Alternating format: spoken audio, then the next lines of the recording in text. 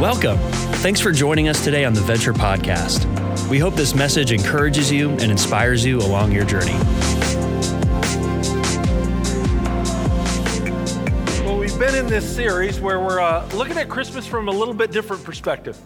Instead of just going back 2,000 years ago, we've been going back 2,700 years ago. And the book of Isaiah, really an amazing book. Some commentators call it the fifth gospel. Because in this book of Isaiah, the prophet Isaiah talks so much about Jesus that in it you see the stories. The amazing part, though, he wrote what he did 700 years before. And in it, we've been asking this question, what child is this? How can we see Jesus in a new way?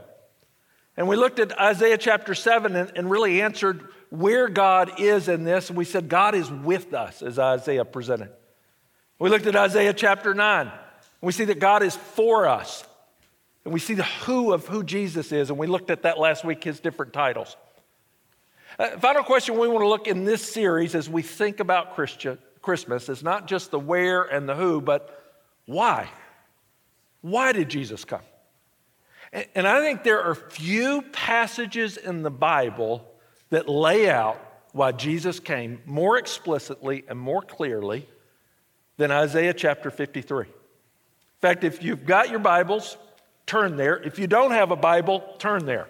Grab this Bible. Grab the Bible right in front of you. I'm not going to put them on the screen. It's such a great passage. I thought this is one of those ones that'd just be so good for us to walk through it together. So turn page 729 to Isaiah chapter 53.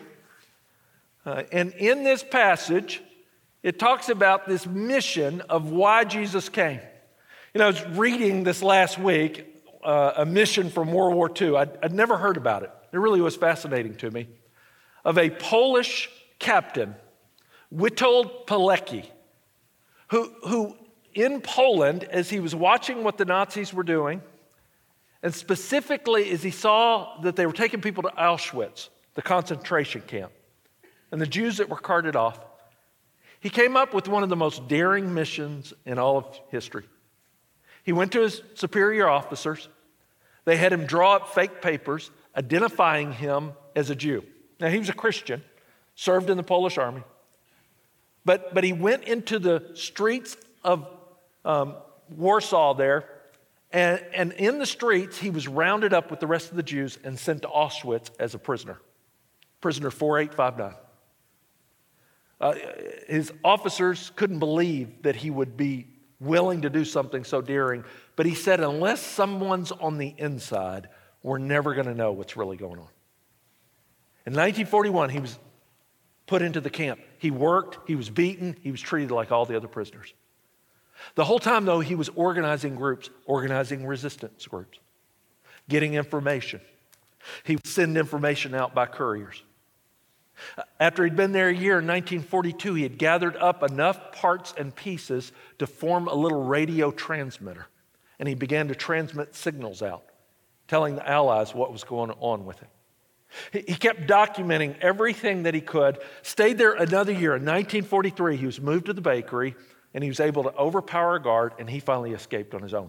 Went back home to his wife and 2 kids who he had left this whole time while he was on this mission. Unbelievable mission. And he documented what he estimated 2 million Jews had been killed at Auschwitz. When the word went to London, at first they couldn't believe it. There's no way that many people were killed there. And yet history proved him correct. A mission where you're willing to go and literally be among them. Listen to what one Jewish writer wrote as he talked about this great hero. He said, Pilecki, once he set his mind to do the good, he never wavered, he never stopped. He crossed the great human divide that separates knowing the right thing from doing the right thing. I mean, he crossed a divide, honestly, few people would ever do. To go place yourself in that kind of danger, to go place yourself among those who are persecuted, in order to help them. And I tell you, as great as his mission is, and great as his life was, it pales in comparison to the mission of Jesus. And when we come to Christmas, instead of just the baby in the manger, instead of just celebrating the story, I think we have to embrace again, this is one who was sent on a mission. This is one who came to do what no one else could do. That's why I love this passage of Isaiah 53. It's one of the most powerful passages that talk about this mission. In fact, it's one of the most quoted passages in all the Bible.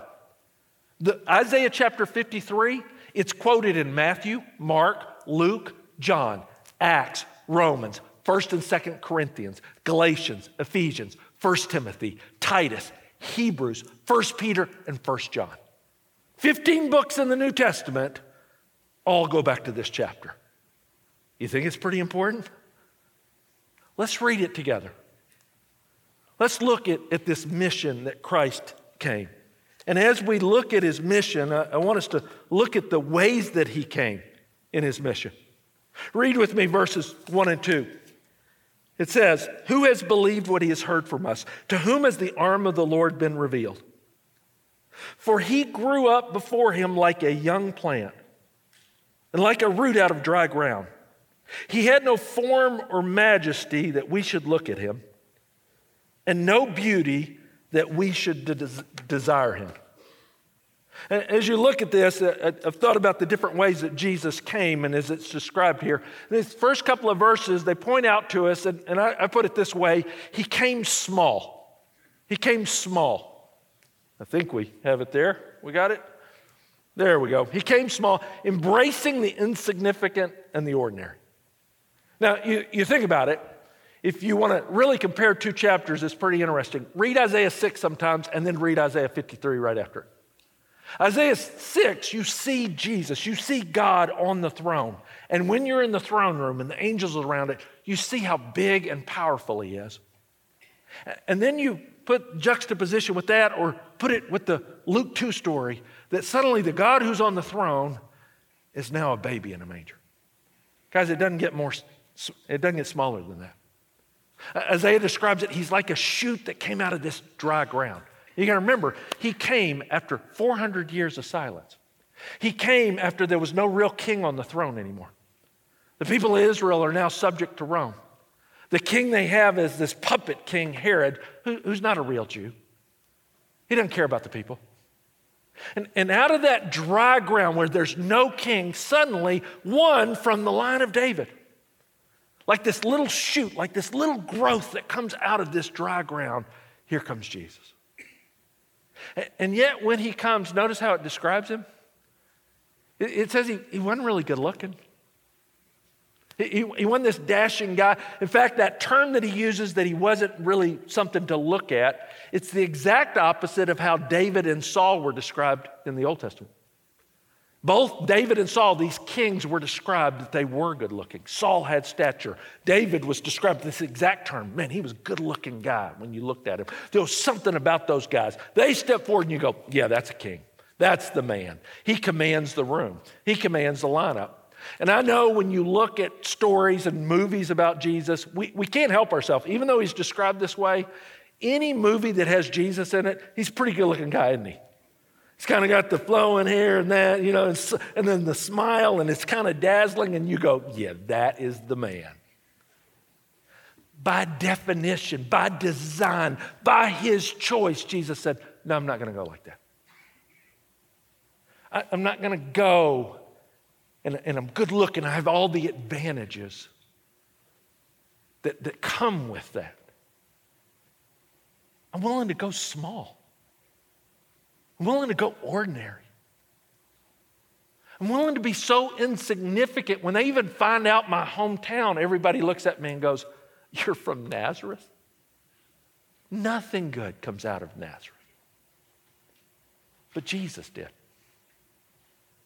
And I think he's showing us by design, he came to reach all people, the ordinary people, the small people. And he was willing to put himself as the lowest among us. So he described it to his disciples. He said, I didn't come to lord over. I didn't come to set up a kingdom that's top down with power. I came to turn the whole thing upside down. And guys, it started even with this birth. even with this life. He came small. Now, that would be startling enough, but keep reading. Look at the next verse as he describes it. He was despised and rejected by men, a man of sorrows and acquainted with grief, and as one from whom men hide their faces, he was despised, and we esteemed him not. We didn't give him the credit he deserves. Look at the second thing. He came sorrowful. He came sorrowful, experiencing the deepest pain and grief. And this was startling, especially for the first audience, because remember, Isaiah is talking about the Messiah that's going to come. And they have expectations of Messiah is supposed to come big. Messiah is supposed to come powerful. Messiah is supposed to come and overthrow all these other rulers, especially Rome at that time. Messiah is supposed to be the one that has everything. And then Isaiah's writing about this suffering servant, this sorrowful person. And again, it's pretty mind-boggling to me when I think of Jesus on his throne, surrounded by angels, all of the glory, all that he experienced. There's no pain there. There's no sorrow there. He's not experiencing any of that. And by his own choice, he came here. And notice what it says. He's a man of sorrows. It wasn't a one-time thing. And I love that phrase, he was acquainted with grief.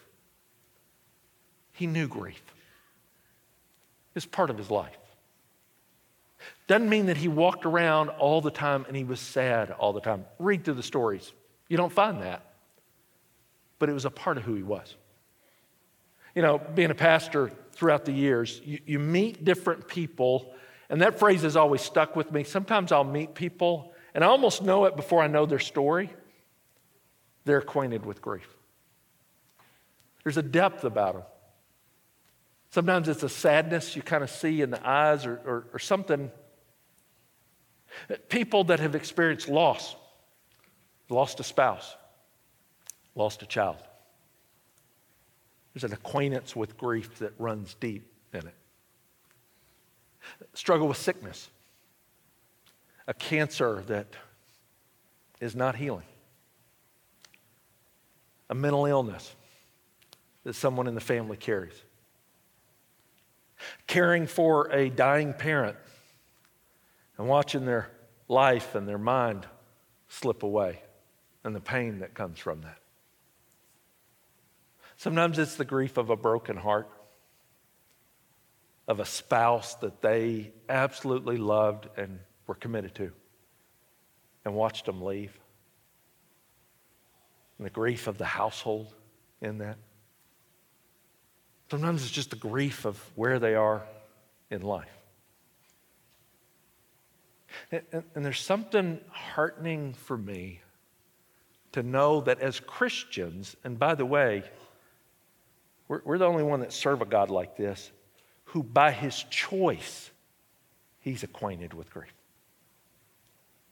By his choice, he knows what that feels like. And I'm not just talking about his death. Look at his life. Jesus was acquainted with grief, guys. He's a refugee for the first few years of his life. Literally, his family's on the run. When they finally settle back in this little town of Nazareth, he grows up in a hometown where everybody whispers about his mother and his heritage all the time.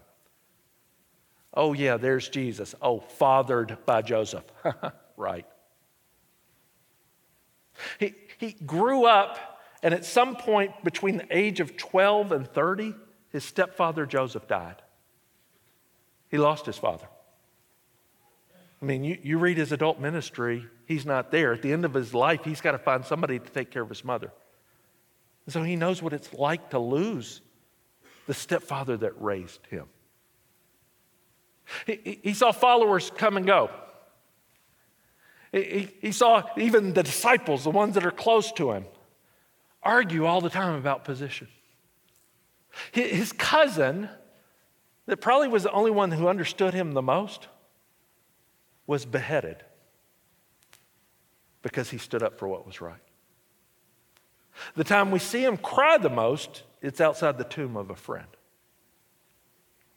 And when he's going through the hardest night of his life, his closest follower wouldn't even admit 3 times that he knew him. Jesus was acquainted with grief. That's all before you even get to the cross. And when you get to the cross, you realize he's acquainted not only with his grief, look what this passage says, he's acquainted with our grief. In fact, the third point you'll see in the next few verses out of this, he came as a substitute, taking the place of sinners. He came not only to take on his life, to experience his life, but he takes on all of ours as well. He takes on all the parts of it. Read with me, starting in verse 4. Surely he has borne our grief. Surely he carried our griefs too. He's carried our sorrows. Yet we esteemed him stricken and smitten by God and afflicted. Even though he's there carrying our sorrows, we thought it was his fault, which is what everybody thought when he was on the cross. Even the thief next to him said, this is your fault. You're one of us. Verse 5 is an amazing verse. Look what it says. He was pierced for our transgressions. He was crushed for our iniquities. Upon him the chastisement that brought us peace, and with his wounds, that word literally is stripes, we are healed. So it's describing what he's going to go through. Now, can I remind you, this was written 700 years before Christ lived. This was written before there was any Roman crucifixions. In fact, it was written before there's any Roman empires. And Isaiah says, oh, he's going to be pierced, which he was in his hands and his feet and his side. His body's going to be crushed. And if you know anything about a Roman crucifixion, it's like every socket is pulled out. Every part of the body, both internally and externally, it destroys the body. By his stripes, because he was scourged before he was ever put on the cross, we are healed. All of these things took place. All of these prophecies that were written. And why did it happen? Verse 6, because all we like sheep have gone astray. We have turned every one to his own way. And the Lord laid on him the iniquity, the sin of us all. He says, the only reason he came, the only reason he goes through this, the only reason he experienced that, the only reason he put himself in that place is because of us. Because all of us are like sheep. And that culture in particular, they knew. You know why sheep always have to have a shepherd? You know why sheep always have to have a guard dog? Sheep always have to have an enclosure? Sheep always go astray. They always do. And they always get in trouble. They're not smart animals. They're stubborn animals. They're wily animals. In fact, probably the way that sheep are enclosed the most today in modern culture is they've got a hoof guard. In any enclosure, any field they want to keep them in, they come and it leads to a road, and there's a hoof guard. It's these metal grids that they can't put their hoofs between. And so it keeps the sheep inside. Except for one group of sheep in Yorkshire, England. There was a group of sheep, huge pasture of them. They all got out. They couldn't figure out why. There was one black sheep of the group who led them all. No, literally, came and he figured out you can't walk across the hoof guard, but you can roll across it. So when he came to the boundary, he laid down and rolled across the hoof guard, and off they went. And the rest of the sheep did exactly the same thing. Then you go, oh man, that's brilliant. Yeah, it was so brilliant. A lot of them got hit by cars. Some of them went off a cliff. Some were in neighbors' gardens. Some were shot. See, they came to the boundary that was there to protect them. And they're just determined. I want to be free. And this is what Isaiah says about us. We're just like that. God has placed all these boundaries for our life, for our protection. And all of us, and I don't care who you are, all of us have gone astray. All of us have those places where you go, you know, I'm going to do it my way. I know that's probably the right way. I'm going to do it this way. And we put ourselves in this place. He says that all of us have gone astray. We're sinners before him. But then notice what the line says. And God placed on him the sin of all of us. Isn't that a powerful statement? I mean, I love the universality of no one gets out of this. We've all gone astray. But I also love the universal gift that's given to every single one of us. He placed it on him. And look how he responded in the middle of it. Look at verse 7. He was oppressed and afflicted, yet he opened not his mouth. Like a lamb that is led to slaughter, like a sheep that is before its shearer is silent. So he opened not his mouth. By oppression and judgment he was taken away. And as for his generation, who considered that he was cut off from the land of the living, stricken for the transgression of my people. He was placed in this trial, this injustice of a trial, because he was innocent in it. And notice what it says. When he's in that position, he's not going to open his mouth. He's not going to defend himself. And if you look at it, all through Jesus' life, anytime that he's kind of put on trial, anytime they try to corner him, Jesus always had the perfect answer, guys.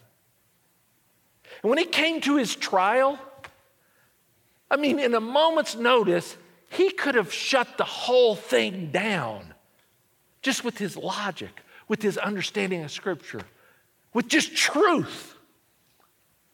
But he chose to be silent because his goal wasn't to stop the injustice of that trial. His goal was to stop the injustice of what had happened to humanity. His goal was to pay what no one else could pay. And so when it came to him, he was quiet. He was silent. And they put him on a cross, and notice what it says in verse 9.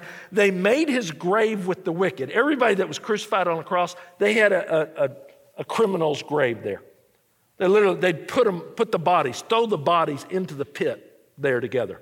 That was what he was assigned, except in his case, and with a rich man in his death. Now we know what happened. A rich man came forward and he said, I don't want that to happen to Jesus' body. Joseph of Arimathea. He claimed the body. He put it in his tomb. Again, can I remind you this was written 700 years before? You start looking at the details of this thing as you go through. It's a pretty amazing prophecy. Although he had done no violence and there was no deceit in his mouth. See, he did all of this for us as a substitute for us. And then the final part of the passage, and this is maybe the most amazing part to me, is he came to satisfy. He came to satisfy, to completely fulfill, and here's what you need to know. It was God's plan all along.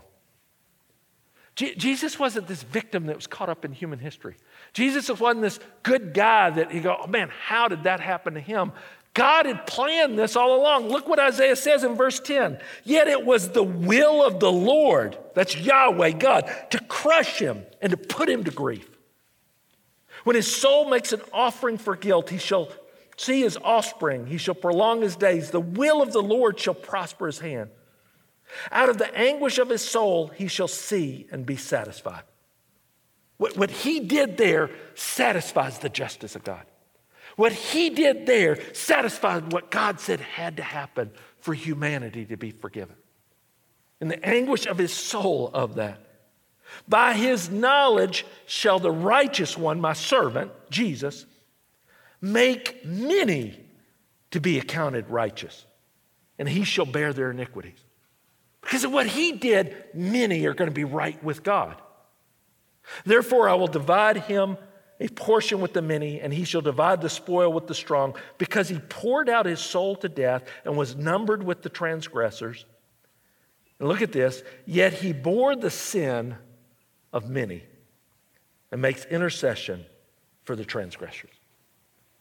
See, this whole thing that Jesus did, he came small, one of us.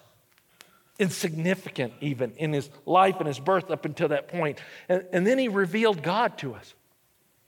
As a man of sorrows, he carried our grief. As our substitute, he went to the cross. And in his death there, do you hear how Isaiah is describing this? Man, as all of that was poured out on him, as all of that he experienced on that, He satisfied what God needed. He satisfied everything for forgiveness. And because of that, many are made righteous. This isn't this hidden little plan. It wasn't for a few. It's for the many. Many have their sins taken by him. Guys, when we come into Christmas, and I love celebrating the Christmas story. I love the baby in a manger. But if you don't realize he came to the manger to be on a cross. He came to our world because this was his mission all along. This was the trajectory. This is why he came. This is the gift of Christmas and Easter. All of it wrapped in one. It's the gift of what Jesus Christ gives. And to realize someone loves you that much, it's hard to fathom. You know, Robert Coleman, years ago in his book, Written in Blood, it's a great little book. He tells of a story of two siblings, a brother and sister, Johnny and Mary. And Mary was wasting away of a blood disease. And Johnny had the same disease 2 years before, and as they studied it, they realized the antibodies in his blood would be enough to fight hers. And so the doctor went to Johnny and he said, hey, I want to describe this procedure, and your sister needs this. There's no other matches. You've experienced, you have the same blood type, and you have the antibodies in your blood. Would you be willing to give blood to your sister? And he stared up at him, and his lip kind of quivered, and finally he looked up and he said, yeah, I'll do it. They wheeled him into the operating room, and as he saw his sister, you could just see he was the picture of health and she was frail. And he just smiled at his sister Mary, and then they came and they brought the needle over, and when they put it in his arm, he stopped smiling. His face kind of fell, and he just sat there quietly. After several minutes, Johnny looked at the doctor and he said, so doctor, when do I die? And the doctor realized Johnny's hesitation then. He thought he had to give all this blood to his sister. This little boy loved her enough that he made that decision. It's a pretty powerful example of love. But I can almost understand it between siblings who love each other that much. But to think the God of the universe looks at you and me. And guys, it wasn't a split decision he made. It wasn't an uninformed decision. He knew exactly what he was doing and why he was doing it. He loved us so much. He didn't just come to a manger. He lived a hard life. He died the worst death. And more than the physical death, as he's there, all of God's justice, everything that everyone ever deserved for sin is poured out on him. That's the greatest gift. That's the greatest love. And the greatest celebration, and we sing it every year with Joy to the World. If you listen and read the lyrics of that song, it's not joy to the world that Jesus came the first time. It's joy to the world that he's coming again, that he will claim his own. So what's our response? Let me just walk you through, I think, four ways that we respond to just this gift, respond to who he is. The first one I would say is just gratitude. Man, I hope you're like me as you hear it again, as you think about it again, you think about what Jesus did. We just humbly thank him for what he's done. We just thank him this Christmas. When you're Christmas morning celebrating, when you're opening presents, when you're with family, when you're with friends, when we're here gathering, we're lighting candles, and we go through all the tradition, that it's not just tradition for us, that we just stop in that moment and go, thank you, Jesus. Thank you for loving me like that. No one has loved me like that. You know, Os Guinness talks about years ago when the Soviet Union was trying to wipe out Christianity. One Sunday morning, they raided a bunch of churches. And a KGB officer went into this one church, and he looked up, and there was this older woman. She was hugging this life-size statue of Jesus on the cross and literally kissing his feet. And he called out to her and he said, "Babushka, grandmother." He said, "I hope you be willing to kiss the feet of the general secretary of the Communist Party." And she smiled at him. She said, "I certainly will. But he has to be crucified first."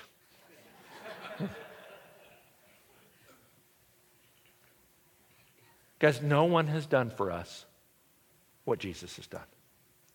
No one deserves our thanks and our affection more. So I pray that one response out of this crowd would be, so many of us, we would just tell him thank you. We'd just express our gratitude. You know, a second response, I hope as well, is comfort. Is comfort. Some of you that you would draw near to him knowing he carries your pain too. I love that line in it. It's not only his grief he was acquainted with, he bears our grief. And again, this is a choice of love by God. He's God of the universe. He didn't have to design it that way. Our pain could have been our pain. But for him to love us enough that he goes, "No, I'll carry it with you." And for some of you, you're in a season, and Christmas, I think, sometimes makes it even harder. With all the celebration going on, you can feel the pain of it. We've got a friend who's in town visiting right now. His wife died from cancer 3 months ago. And pretty quickly, the grief and the pain comes back up. I was thinking about, we're coming up on a year. It was right the day after Christmas that our family pastor, Craig Jutilla, passed away. His family's walking through the Christmas season right now. There's a number of you that every marker, every holiday, there's a pain that comes up with it. And you carry it, and that grief gets fresh again. But I just encourage you.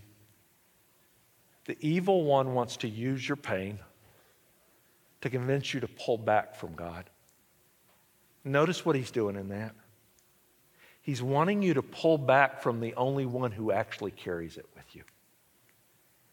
He's wanting you to pull back from the only one who knows exactly what you feel.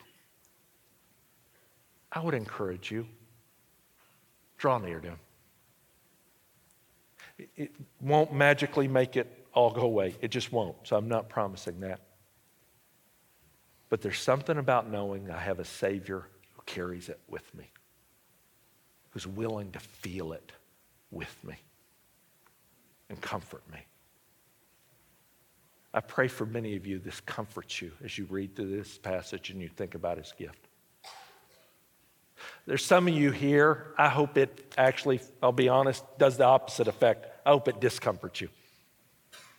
I hope it rattles you a little bit. I hope you'll get honest enough with it and wrestle with the reality of this prophecy in history. And here's why I say that. There's some of you that even as we celebrate these stories, as we talk about Jesus and all that, there's a part of you that goes, that is great for you guys. I'm so happy for you, but I can't go there. I'm too rational. It's sweet. It's a sweet story. It's sweet that churches do that. But rationally, I can't believe in that. I can't believe in virgin births. I can't believe that, okay, he died and rose again. That's all your stories, but that's not reality. And if you're there, I understand that. But here's all I would ask you, rationally, would you deal with this? How do you rationally explain this passage? How do you rationally explain the specific detail that it points out about Jesus? What do you do with that rationally? Remember one time I was with a young man in New York, and he was Jewish, wasn't really practicing, and so because he was Jewish, he knew some of his scripture, what we call the Old Testament, and I said, well, let's just look at your scriptures. And so we looked at Psalm 22 as it describes it, and then we spent a lot of time, we're just reading through Isaiah 53, and I said, man, what do you do with this? How is this not Jesus and the Messiah? And he said, well, one interpretation is it's the nation of Israel. And I looked at him and said, seriously? How was the nation pierced? When did the nation get stripes? When did a rich man come and claim the body of the nation? We just went through the details of it. And finally he was kind of sheepish and he goes, yeah, no, that doesn't hold up. And he goes, I'll be honest with you. It's hard for me to not see Jesus in this passage. And I was like, man. And I'll never forget he said this. He goes, but if I were to admit Jesus is the Messiah, I'd have to totally change my life. And I don't know if I'm ready to do that yet. And as we talked, I said, I will give you this. I appreciate your honesty. I appreciate that you're honest enough to admit what is really holding you up instead of this intellectual honesty about it. Because intellectually, when you really wrestle with this one's a hard one to dodge. And I would just challenge some of you, if you've never wrestled with this, if you've never sat down, you should have at least some answer of what's going on there. You owe it to yourself intellectually. And you might find, as I believe, the easiest answer actually, by the way, is it actually happened in human history. Because God loves us that much. Final response, I hope for some, it's actually a place of decision. That you actually would accept and embrace God's plan of forgiveness for you. As I was studying this passage this week, I noticed something I'd never seen before, a gap. If you look in verse 6, it's interesting. Verse 6 is universal. It says all of us like sheep have gone astray. God laid on him the sin of all of us. It talks about this universal gift that was given. But you know where the gap shows up? If you look at the last verse, verse 12. The sin of all was placed on him. But many are actually forgiven. Doesn't say all are forgiven. Doesn't say all are made righteous. It says the sin of all was paid for. But only many. Now I'm so thankful it's many. But you go, why the gap? Why would he pay for all, but all don't experience it? Because here's the reality. While God has a plan, while God sent his son, while God is willing to pay for our sins, while God is willing to bear in himself all that should have been on us, God will not force that decision on anyone. And you know where the gap shows up? There are people that maybe they heard about the plan, maybe they see it, maybe they see what Christ has done, but they've never made it their decision. And if that's the case, they're not part of the many. They're part of that gap. And the reality is, that's some of you here, if you're dead honest. You've heard about it. You recognize it, but you've never received it. And you need to hear me. If that is you, if you're hearing that, let me tell you, you're in the right place. And here's why I say that. Because everybody else in the room, we were right where you are. And God loved us enough, and at some point in our life, and some of us it was old, some of it was young, some of us it was a long journey, some of us still have some bumps along the way. But we're part of a many who've received that gift personally. And if you've never done that, despite the fact God offers it, you won't experience it. And so as we close out, you can't talk about a great mission and a great gift like this without giving you opportunity right now. I don't know what would keep you from saying, I want that for myself. And I'm going to give you that opportunity. In fact, I ask everybody to bow your heads, just right where you are. And as we close out, if you're here, and if you're honest with yourself right now in your heart, you go, I've not received that. I don't know for sure that I really am part of the many.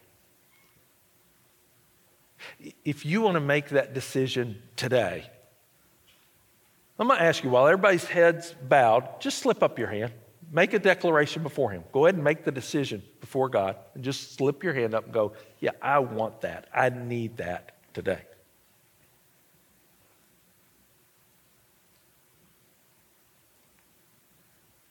And if that's the case, then will you pray with me right now? Father, I recognize that this passage is talking about me. I've gone astray. I deserve punishment. But Jesus loves me so much that He has taken my sin. Lord, I want to know that's true about me. I want to make this decision today. I want to go into this Christmas season knowing that You're my Father and Jesus is my Savior. So I'm asking You now to forgive me. I'm asking You now to apply what Jesus did to my life. Lord, I want to be a part of Your family and be forgiven by Your Son. Father, I pray for all of us. I pray for all who prayed that prayer. Maybe it was the first time. Maybe they've prayed it many times. I pray that You'd give them the courage to believe the truth of it and to embrace it. Lord, I pray for all of us who as we go into this Christmas season, we need so many things. Some of us need to be stirred up in a new way with gratitude. Some of us need to know that Your comfort is near. Some of us need to wrestle with the truth of it. And some of us need to step into it and believe it.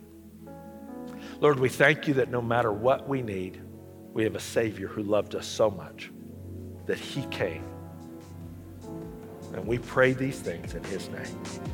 Amen.